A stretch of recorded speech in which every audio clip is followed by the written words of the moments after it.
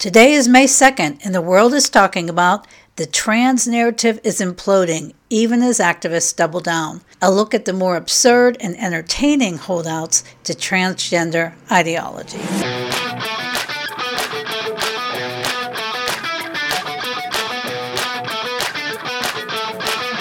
You're listening to What in the World? A look at current events through the lens of biblical truth with Amy Travis.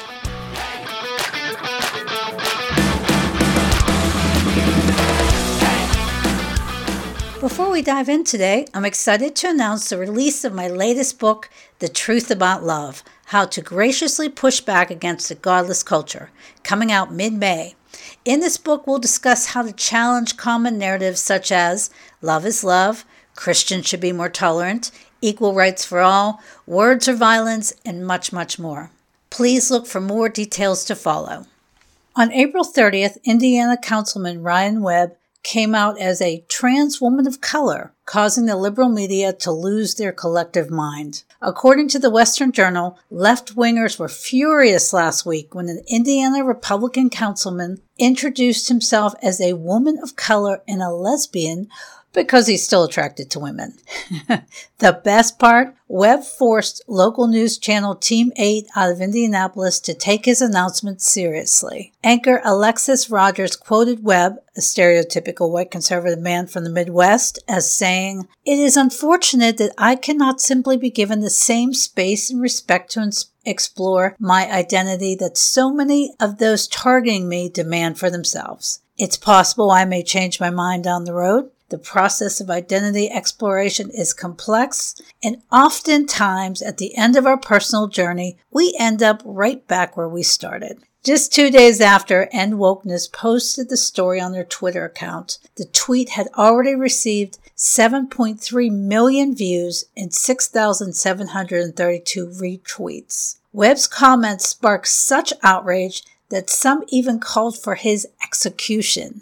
His execution? For what? Expressing his sexual identity? These are the same people who would applaud a 200-pound, subpar male athlete taking the women's division weightlifting title from your daughter. Wow, that escalated quickly. The entire transgender narrative breaks down during any scrutiny using basic reasoning. But this has not stopped activists from doubling down on this insanity. For example, one of the more followed transgenders is now calling for it to be considered a crime if you use the he/him pronouns for a biological man. Dylan Mulvaney, the controversial Bud Light spokesman, see what I did there, posted a rant on Instagram calling for the arrest of journalists who used he pronouns in articles written about him. Wait, don't we have a process for passing laws in this country? You cannot lawfully convict someone of a crime that doesn't exist. Even though the trans community passionately argues that, quote-unquote, dead naming, the activist term for calling someone by the name on their birth certificate, is hate speech,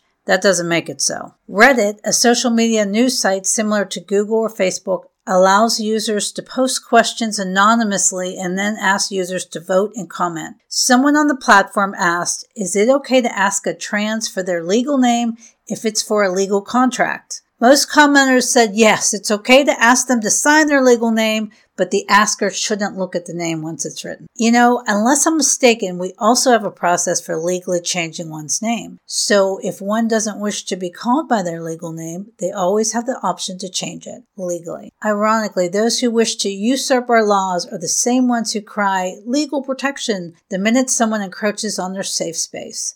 Safe spaces, by the way, are not only unreasonable but violate another individual's rights. For example, declaring a room in a public library a safe place for minority students violates the rights of white students. As we go further down the rabbit hole, we see that some activists are even trying to twist the Bible to claim support for their trans agenda. Last week, a debate between a Christian man and a liberal woman during an episode of the Whatever podcast went viral. A panel discussed the biblical teaching on sexuality. Kiko, an Instagram model, tried to use scripture to defend the LGBT agenda, but Chase, a Christian photographer, wasn't having any of that nonsense. According to the Western Journal, Kiko started by stating the tried and true leftist mantra about Christianity, telling Chase that if he was such a godly man, he should learn to have more acceptance and tolerance for trans people. Chase then asked if God was tolerant, to which Kiko replied that God didn't make any mistakes. Thus, he created trans people for a reason.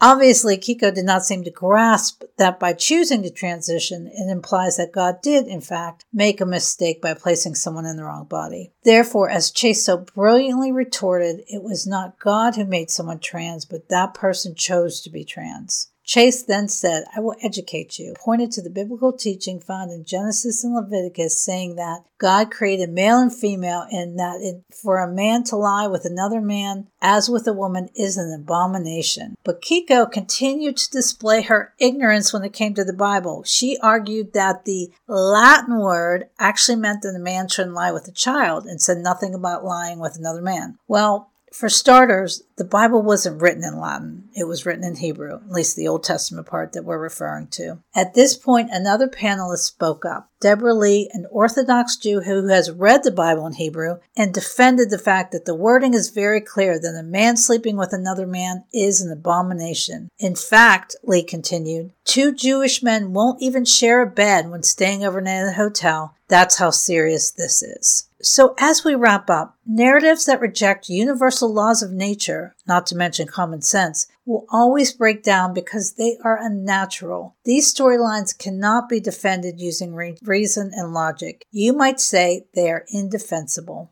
The more that one tries to defend these radical positions, the more frustrated and angrier they will become. It's like trying to push a boulder uphill. It doesn't work. The harder you push, the more the rock's momentum carries it downhill, crushing you underneath. This visual graphically depicts much of the craziness we are witnessing right now. Wokeness is like an avalanche, consuming everything in its path. But, like all false narratives, the transgender argument will eventually collapse because, as the great Tucker Carlson recently said, true things prevail. Thanks so much for listening, and remember to always pursue the truth.